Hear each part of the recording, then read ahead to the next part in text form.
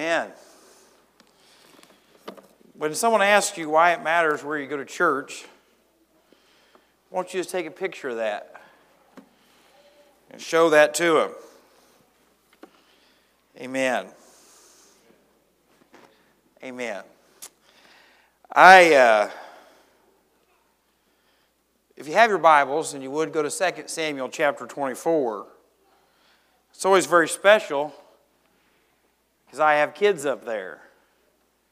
I talk to a lot of families all the time when their kids are the only ones, or they don't have anybody other than their own cousin. Nothing wrong with your own cousins. I love mine. But that is just a real blessing. But I have a card today that I was asked to read, but they didn't want me to read it until they had gone.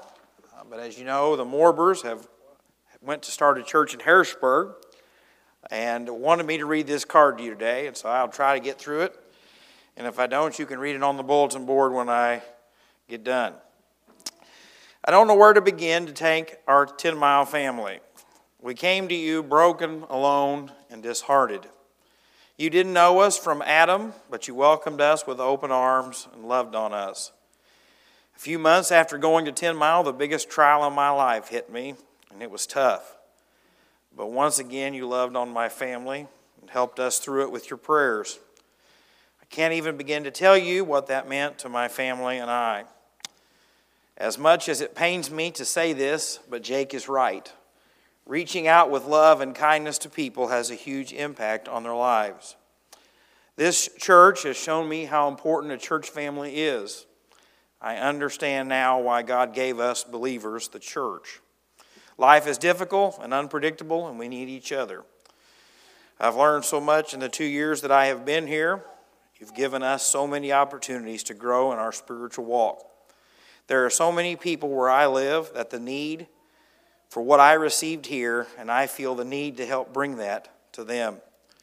Don't take for granted what you have here. This church has been blessed because of faithful preaching of God's Word and living it out. Once again, I want to thank you for welcoming my family into your family.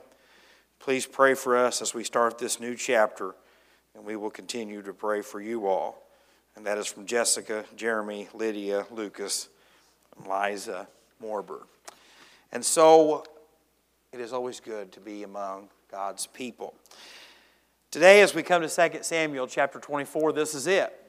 And so, it might be a little long because I'm trying to get it done today, because some of you have not enjoyed 2 Samuel. I have not always enjoyed 2 Samuel. But today I want to ask you, how is your heart? How is your heart? You know in the physical body that if you stub your toe, you're probably going to make it. If you fall and break an arm, you're probably going to make it. But if something is wrong with the ticker, it can go bad in a hurry. That is why there is a medical condition that you can have, and it is called the widow maker. When the heart goes bad, everything else follows. The same is the case in our spiritual walk with the Lord. When our heart begins to get overwhelmed with hidden sin, when our heart begins to get prideful that we've accomplished so much, we find ourselves in a dangerous place. In chapter 24, we find the end of King David's last big act as king. We won't look at his death. We'll be looking at that at a different time, because next Sunday, after we finish this book, will be a special Easter service. But David has finally defeated his enemies. He's finally back on the throne. His family is experiencing a season of peace. If you and I were to think about the pinnacle of one's life, this is it for King David. He's finally arrived. Today maybe you're thinking that. I finally am getting ready to retire. I finally got the promotion that I want. I finally got our family somewhat on the straight and narrow. You know what? I've finally invested enough that I've got what I was looking for. And friends, in those moments is where David found himself. But something was wrong. David had allowed pride to enter his heart. The nation of Israel had allowed pride to enter their hearts. No one saw it from the outside. Everything looked perfect, but deep within, there was a problem. And today my great challenge to you is to let God deal with your heart. I cannot convict you. If the sermon, its words cannot convict you, but the Spirit of God and the Scripture can search your heart if you'll let Him. I want to read from you 3 verses from the book of Luke, and we'll jump right in today. If you would stand with me out of a reverence to the reading of God's Word. In Luke chapter 8, holy moly. This is the second microphone I've broke today. In Luke chapter 8, that's what happens when you get heavy and you sit on them. They just don't last very long. Luke chapter 8, starting in verse 16. No one, when he has lit a lamp, covers it with a vessel, or puts it under a bed, but sets it on a lampstand, that those who enter may see the light. For nothing is secret that will not be revealed, nor anything hidden that will not be known and come to light. Therefore, take heed how you hear. For whoever has, to him more will be given. And whoever does not have, even what he seems to have, will be taken from him. If you would pray with me. Father, today you know that there is nothing good in me other than you. Lord, I can accomplish nothing. I have nothing to offer. And so, Lord, I am praying that you would work, that you would speak, that you would move. Today, Lord, I pray that you would change this congregation, that you would deal with the lost, and Lord, that you would work for your glory. And Lord, I just ask it all in the precious name of Jesus. Amen. You've probably heard it said that whatever is in a glass that is full, when it gets knocked around, that is what comes out. If you like Diet Mountain Dew and you have a full glass and you spill that glass of Diet Mountain Dew, what comes out will be Diet Mountain Dew. If you like me and like coffee and you spill your coffee after you get over the initial pain of being burnt, you will realize that coffee came out. And what this text teaches us is what is in your heart is what comes out when God allows difficulties to come into your life. When challenges come, when heartaches happen, when betrayals come our way, what comes out of our mouth is a reflection of what is in our heart. Now, before you get very discouraged, because if you're like me, thinking of the things that could come out of your heart, know that David was a man after God's own heart. David was a saved man, but yet had allowed his heart to be infected with some sin. And so today you might be saying, well, Jake, I'm too spiritual to have a heart problem. Or I'm too mature in my faith to have a heart problem. You're not. You say, well, Jake, I'm too blessed to have a heart problem.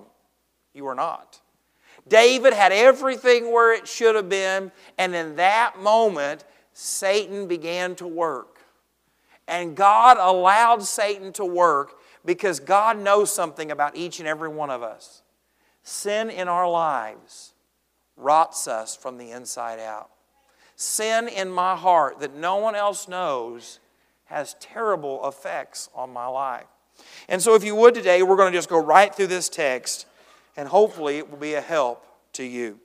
God allows situations to come into our life to reveal what is in our heart.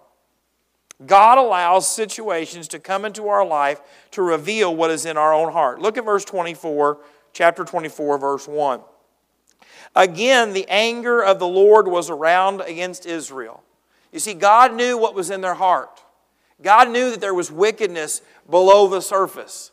And God says, I'm going to rattle the cage. I'm going to allow the boat to be rocked for them to see what the problem is. And He moved David against them to say, go, number Israel and Judah. So the king said to Joab, the commander of the army who was with him, now go throughout all the tribes of Israel, from Dan to Beersheba, and count the people, that I may know the number of the people. And Joab said to the king, now may the Lord your God add to the people 100 times more than there are, and may the eyes of the Lord the king see it. But why does the Lord the king desire this thing? Joab, not a great spiritual man as you follow this book, says, I'm not sure if we should be doing this. We're in a time of peace. We're in a time of prosperity. Why do we need to boast in our military might? Joab recognized something, that the people and David were beginning to trust more in the army than the provider of the army. They were beginning to trust more in the blessings of God than in the blesser. But the king wins out. Nevertheless, the king's word prevailed against Joab and against the captains of the army. Therefore Joab and the captains of the army went out from the presence of the king to count the people of Israel. And they crossed over the Jordan and camped in Aror on the right side of the town, which is in the midst of the ravine of Gad, and toward Jazer. Then they came to Gilead and to the land of Tatim, Hodshai. They came to Dan John and around to Sidon. And they came to the stronghold of Tyre and all the cities of the Hivites and the Canaanites.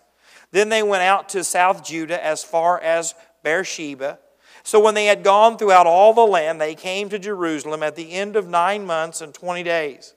And Joab gave the sum of the number of the people to the king, and there were in Israel 800,000 valiant men who drew the sword, and the men of Judah were 500,000 men. So what they do is they go out and count all the soldiers, 1.3 million strong, and report this back to David. If you want to read this very same account, but with more details and some other explanations, you can find it in 1 Chronicles chapter 21. And in 1 Chronicles chapter 21, listen to how it is described in verse 1. Now Satan stood up against Israel and moved David to number Israel. So you said God was involved, Satan was involved, and David made this choice. Yes, God knew what was in David's heart, and that David was not willing to deal with it. And so God gives permission for Satan to begin to tempt David. The Bible says that God does not tempt you and I, but He does allow Satan the freedom to work. Think about the situation with Job. And in Job's case, it revealed his righteous character, his love for God.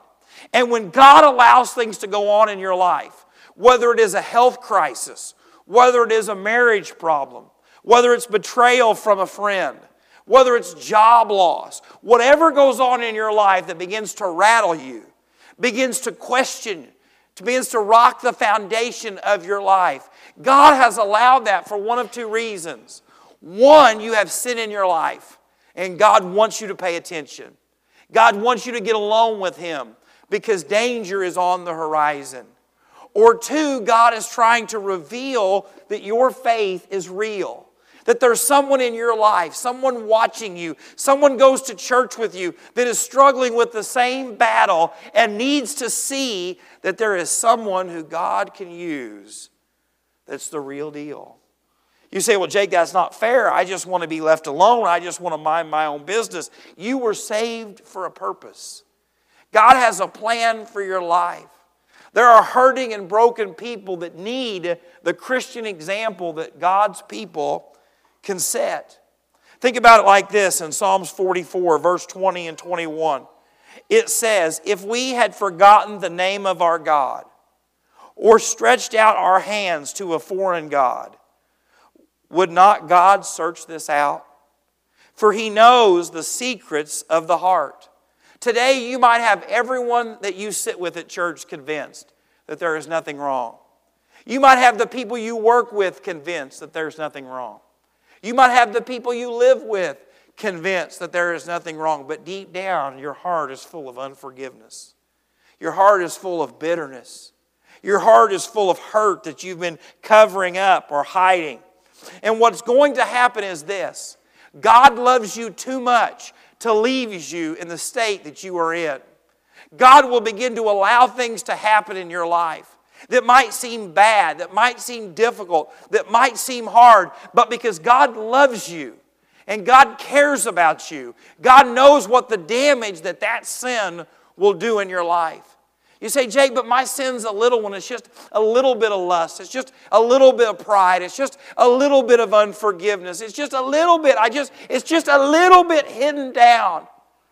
And what David shows us here is that a little bit doesn't just stay a little bit. It grows. We just finished in chapter 23, if you remember, David's praise for who God is. And we looked in chapter 22 and all that we've seen about God's great goodness and power and majesty. But we just finished up looking at the mighty men of David. How God had used certain men to do these great works for God's glory. But David had went from celebrating God's goodness to becoming prideful about God's goodness. They celebrated all that God had done in their life, but they began to think highly of themselves. And friends, that's the great danger we have. It's the danger we have as a church. It's the danger we have as believers, is that we begin to think we have arrived, right? Look at all of those kids. I don't know how many there was, but it was a wonderful number. And think about it, that's a whole lot of girls, and so some days they'll be able to marry and bring godly husbands here, hopefully, right? That's usually how that goes. And so we're blessed. But friends, don't you think for 1 second that it has to stay that way. God is the giver of the blessings. God is the one who has brought you here. God is the one who is working in your life. It's not your wisdom, your knowledge, your understanding. It's the goodness and mercy of God. And when we forget that, we begin to be like David. God begins to rattle the cage. God begins to allow the storms to come. And this is why. In verses 10 through 17, we see the answer. God must reveal what is in our hearts so that we can get right with Him. God must reveal what is in our hearts so that we can get right with Him.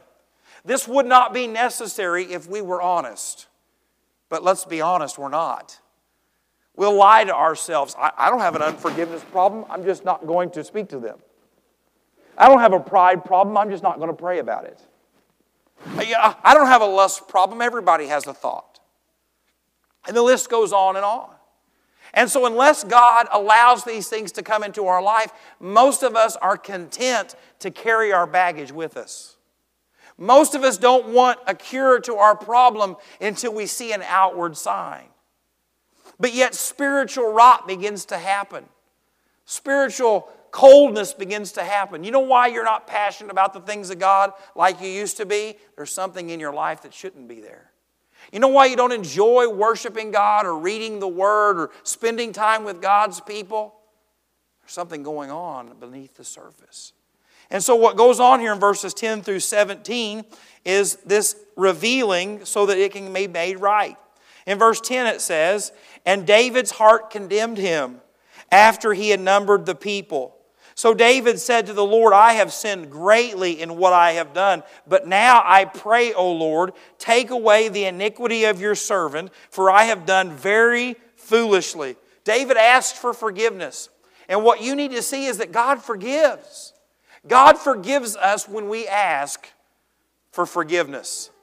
But what we see is the earthly consequences of sin don't always go away. Think about the fact that there's death in the world. The Bible tells us that through the sin of one man, death entered the world. You want to know why there are earthquakes and tornadoes? The Bible says that even creation groans under the consequences of sin. You can be forgiven, you can be saved, you can be a child of God, you can be on your way to heaven, but yet the consequences of sin still linger. You can ask for forgiveness for telling someone a lie, but they might not ever trust you again. You can apologize for infidelity, and forgiveness and reconciliation can happen, but that person might always remember. So we must be reminded of that. And so what happens here is David asks for forgiveness, and God responds through a prophet. Starting here in verse 12, "Go and tell David, thus says the Lord, I offer you 3 things. Choose one of them for yourself, that I may do it to you." So Gad came to David and told him, and he said to him, "Shall 7 years of famine come to you in your land? Or shall you flee 3 months before your enemies while they pursue you? Or shall there be 3 days plague in your land? Now consider and see what answer I should take back to him who sent me." God says there has to be a consequence, but you get to choose, David. You can choose a consequence that affects the whole nation or just you. Just you or everyone else? Now, right now, all of you are spiritual going, I'd take the blame. But none of us want to take the blame. It's always someone else's fault. It's always someone else's problem. But yet the Bible teaches us the only person that is the problem in my life and in my relationship with God is me. I'm responsible for my actions. I'm responsible for my decisions. It doesn't matter if someone cuts me off in traffic. It doesn't matter if someone spread false rumors about me. It doesn't matter if someone posts things on Facebook. All I can do is control me. I can make the decision to respond to my situation with the Lord. And listen to what David says when God makes this. You say, well, that's not fair. Why does this have to happen? In Leviticus chapter 23, you can read that when a nation abandons God or brings wickedness, there are punishments. One is famine, death, or enemies. And so God is just being faithful to His word. David would have known this, but yet made this decision anyway. And David said to Gad, I am in great distress. Please let us fall into the hand of the Lord, for His mercies are great. But do not let me fall into the hand of man. David says, I don't trust my enemies. He says, I don't want them to be making decisions for me. I trust that God is merciful. You say, well, this doesn't make any sense. He's getting ready to bring judgment and correction. But yet David said He's merciful. David recognized this, that God cares about us. And when God brings things into our life, even when they correct us, even when they change our focus. Why is it that so many people do not seek God until they hit rock bottom? Why is it that it takes sometimes death and loss to bring us back to the Lord? Why does it take financial ruin or betrayal? Because we won't listen. We don't want the things of God, and so God loves you too much to let you go to hell unwarned, to let you struggle as a believer without Him pursuing you and I. And so it goes on here and says, verse 15, so the Lord sent a plague upon Israel from the morning till the appointed time. From Dan to Beersheba, 70,000 men of the people died. And when the angel stretched out his hand over Jerusalem to destroy it, the Lord relented from the destruction and said to the angel who was destroying the people, it is enough. Now restrain your hand. And the angel of the Lord was by the threshing floor of Araunah the Jebusite. Then David spoke to the Lord when he saw the angel who was striking the people and said, surely I have sinned, and I have done wickedly, but these sheep, what have they done? Let your hand, I pray, be against me and my father's house. David was able to witness something miraculous. He was able to watch the angel of the Lord that was bringing this plague. But don't miss how merciful God is. God looks down on His people right before judgment falls on Jerusalem, the capital city, the largest city, where the most loss of lives will happen. And God says, you know what? No, don't do it. I know that's what we were going to do, but don't. That word for relent means to change direction. It means repent, not in the sinful sense. And God says, no, I want to show mercy. And David witnesses this. And listen to what David asks in the very end there. Let this be against me and not the people. You do realize that 5 verses before that, God said, do you want the punishment or them? And David says, them. But after David watched it, David said, no, this was me. Friends, that's the heart of a true believer. That you and I recognize that Jesus died for my sins. That Jesus wants to forgive me. That God is willing to show mercy. That I don't need to look for excuses or put blame anywhere else. I can come to the foot of the cross and say, Lord, I am a sinner. I have nothing good to offer. But God, I need mercy. I need grace. I need forgiveness. And the Bible says that He will give it. He will extend it. Romans, the 2nd chapter, describes it like this in verses 1 through 6. Therefore you are inexcusable, O man, whoever you are who judge, for in whatever you judge another, you condemn yourself. For you who judge practice the same thing. But we know that the judgment of God is according to truth against those who practice such thing. And do you think this, O man, you who judge those practicing such things and do the same, that you will escape the judgment of God? He says if you're going to judge others and live the same way, judgment is coming. But look what it says in verse 4. Or do you despise the riches of goodness, forbearance, and long-suffering, not knowing that the goodness of God leads you to repentance? God wants you to repent because He loves you, and He has been good to you, and He has blessed you, and He has offered you forgiveness. He went to the cross for you. He took the punishment of God for you. He died for you. He arose for you. He is willing to extend mercy and grace to you. But He also loves you so much that if that won't get your attention, He will use whatever else it takes. Don't miss that. The Bible says sometimes that's sickness in 1 Corinthians 11. Sometimes God will use death. God understands what an eternity away from Him will mean and pursues you in spite of that. God knows what it is like for you and I to abandon Him, to run from Him. You can see it in the Old Testament when the people of God left the Lord. And God loves you enough to warn you and warn you. Listen to what it says in verse 5 of that same chapter in Romans 2. But in accordance with your hardness and your impenitent heart, you are treasuring up for yourself wrath in the day of wrath and revelation of the righteous judgment of God, who will render to each according to his deeds. You say, well, that's kind of scary when you think the Bible says we have to give account for every idle word, every thought, every action. It is, unless you know 1 John chapter 1, verse 9. If we confess our sins, that's what it takes. He is faithful and just to forgive our sins and to cleanse us from all unrighteousness. Today, whatever you're hiding, whatever you're struggling with, whatever is consuming you, if you will just bring it to Jesus, and if you will ask for forgiveness, He will forgive not some of it, but all of it. He will completely wipe it away. And the third and final thing, we've looked at God will reveal what's in our heart. God wants us to reveal it so that we can make it right.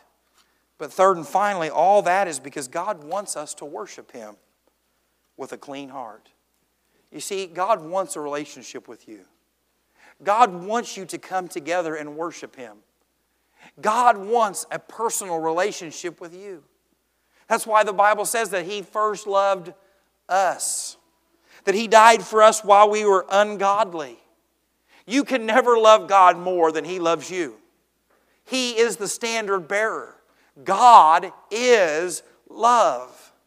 And so when we come to verse 18, we see the results of all of this. And Gad came that day to David and said to him, Go up, erect an altar to the Lord on the threshing floor of Araunah the Jebusite. So David, according to the word of Gad, went up to the Lord commanded. Now Araunah looked and saw the king and his servants coming toward him. So Araunah went out and bowed before the king with his face to the ground. Then Araunah said, Why has my lord the king come to his servant? And David said, To buy the threshing floor from you, to build an altar to the Lord, that the plague may be withdrawn from the people. Now Araunah said to David, Let my lord the king take and offer up whatever seems good to him. Look, here are oxen for burnt sacrifice, and threshing implements, and the yokes of the oxen for wood. All these things, O king, Araunah has given to the king. And Araunah said to the king, May the Lord your God accept you. Then the king said to Araunah, No, but I will surely buy it from you for a price. Nor will I offer burnt offerings to the Lord my God with that which cost me nothing. So David bought the threshing floor and the oxen for 50 shekels of silver. And David built there an altar to the Lord and offered burnt offerings and peace offerings. So the Lord heeded the prayers for the land, and the plague was withdrawn from Israel. You see, David recognized something, that in order to worship God, a price has to be paid. And in this case, it was for some land. If you want to know where this land is today, you can go to Israel, to the city of Jerusalem. And this piece of property is a part of the property where the Dome of the Rock sits. It is where the Temple Mount is. It is where the temple would eventually be built. You see, God had to rock David's world so that David would be put in a place to seek the Lord so that Solomon could build the temple. Solomon, we see next, is going to build this temple to worship God and to honor God. But I want you to see this, that David recognizes something that the Lord did for us. You see, the forgiveness of sin cost something. It cost Jesus Christ His life. It cost Him coming and taking your sin and mine. It took Him hanging upon a cross where the Father poured out the wrath and judgment for all sin. 1 Samuel, the 15th chapter, talks about offerings and sacrifices and obedience. And says, "So Samuel said, 'Has the Lord a great delight in burnt offerings and sacrifices, as in obeying the verse of the Lord? Behold, to obey is better than sacrifice, and to heed than the fat of rams.'" You see, David was coming to worship the Lord, but he wasn't worshiping the Lord with the right heart until God revealed what was there. He didn't come to buy the temple property when his heart was wrong. It was after God made things right. And friends, you and I cannot be of service to the Lord, to really be who God wants us to be, to really experience the blessing God wants us to experience, until we're willing to let Him have all of us. That is the parts of our heart and life that no one else sees, that no one else knows. But Jesus came to pay that price, to be that perfect sacrifice. That no matter what your background is, no matter what your testimony is, no matter what your failures seem to be, whether you think you don't need it, that He became the way. Hebrews, the 10th chapter, and I will conclude, says, "And every priest stands ministering daily and offering repeatedly the same sacrifices, which can never take away sins." He says all the Old Testament, all the sacrifices in the early church that Israel was still participating in, none of them can wash away your sins permanently. Nothing can cover your sins forever. But, in verse 11, "But this man," talking about Jesus, "after He had offered one sacrifice for sins forever, sat down at the right hand of God, from that time waiting till His enemies are made His footstools. For by one offering He has perfected forever those who are being sanctified." This teaching is the one reason that you should always be cautious if someone says it takes Jesus and anything else to go to heaven. If it's baptism, if it's the Lord's Supper, if it's confession, whatever else someone says, you have to have Jesus and this. Friends, you need to run. Because Hebrews says all that stuff's not enough. It's the fact that Jesus loved you so much that He was born of a virgin, that He lived a sinless, perfect life, and willingly allowed Himself to be captured and arrested. He willingly allowed them to spit on Him, to pull out His beard, to beat Him. He willingly allowed Himself to be led to the cross. He willingly allowed Himself to hang between heaven and earth. And He willingly allowed the Father to pour out the judgment for your sin and for mine. He willingly gave up the ghost and died. And He rose from the dead. That one sacrifice took care of your sin and mine.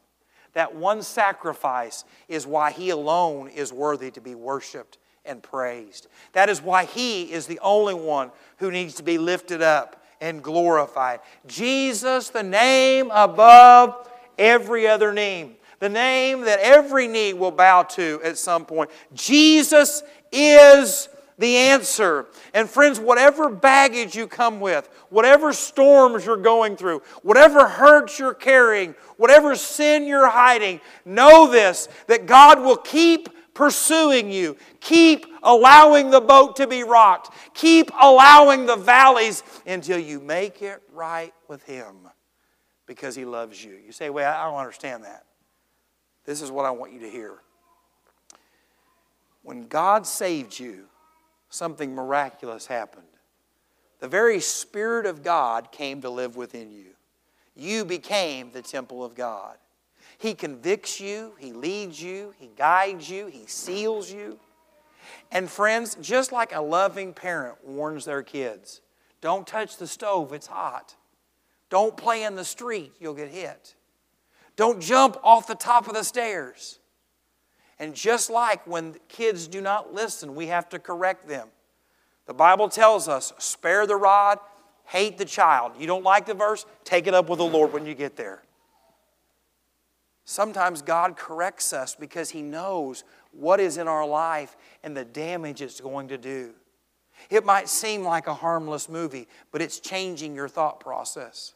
It might seem like a harmless conversation at work, but you don't know the heart of that other person. It might seem like just a weak moment, but you don't know the damage it might do to your children. You know this if you have kids and your kids do something that is wrong. And in my house, I always say, that reminds me of your mother, right? No matter what it is they do. But my kids are now old enough to go, no, Dad, we learned that from you. And in that moment, I spank them twice. No, that's a joke. That is just a joke. But in those moments, I realize, oh, Jake, the influence I have. And friends, what you need to know is if you are a child of God, God will never let you go. God is never going to let you run for ruin without warning. That's why if someone tells you they are a Christian, a child of God, and their sin does not bother them, that they don't worry about what sin is, friends, one of two things is true. They either are not a Christian or they have ran so far from God, God's getting ready to rock the boat. Getting ready to get their attention. And you probably don't want any part of that. Because when God loves you the way He loves you, He's not going to let you go. Just like you wouldn't let your kid run headlong into destruction, that is how the Spirit of God is with the child of God. That's why God allowed David to go through this. Because God saw David and the nation going the wrong way and said, if you won't repent, if you won't turn on your own, I'll bring whatever it takes. And friends, that seems harsh when you're the one in the middle of it. You can say amen, that's all right, it's true. But friends, when you realize it is just done because God loves you and cares about you and knows the danger and heartache that sin causes, it should cause you to love Him more. And so I don't know what you're going through today. I don't know what you're struggling with. I don't know what it is you're trying to hold on to. But know that God loves you too much to stop pursuing you. If you're here today and you're saying, Jake, I'm not a Christian. I don't understand what this is. I don't understand this. Just know this. There is no other way to be saved than to calling on the name of the Lord. By allowing Him to save you from your sins. There's nothing else. This church cannot save you. This pastor cannot save you. The baptismal waters cannot save you. You must have a relationship with Him. You say, Jake, I've been through some tough stuff in my life. I don't know if I believe that God is a loving and merciful God. The only thing that would make God not a loving and merciful God is if He didn't do whatever it took to get your attention. The Bible says that God is not willing that any should perish. The Bible says that God does not take pleasure in the death of the wicked. That the appearance of salvation and the knowledge of it has appeared to all men. And so today you need to know whatever you've been through, whatever God has allowed you to go to bring you to this point, no, it is not because He is mean and vindictive, but it is because He loves you with a love that you and I cannot understand, that we can't even comprehend. But yet He wants to save you. He wants to change you and to make you brand new. If you would stand with me as we pray. Father, we thank you for your word. Lord, you know I haven't done it justice. I've stuttered and stammered and got confused. But God, I know that you're the only one that can change hearts. God, you're the only one who can bring conviction. Lord, your word says that the Spirit has come into the world to convict us of sin, righteousness, and judgment. And so today, Lord, I'm trusting in your word and in your power that you would change hearts here today. Father, humble the proudest of us. And Lord, bring up the most broken of us. Father, whatever needs to take place in this place today, God, I pray that you would give us the courage and the humility to go where you send us, to do what you tell us to. And Father, we thank you so much for the baptism in the first service. We thank you for the children singing. But God, your word makes it clear that all of heaven rejoices when one sinner is saved. And so, Lord, we pray for that individual today, that they would fall under conviction, that they would respond and trust you. And Lord, I ask it all in the precious name of Jesus. Amen.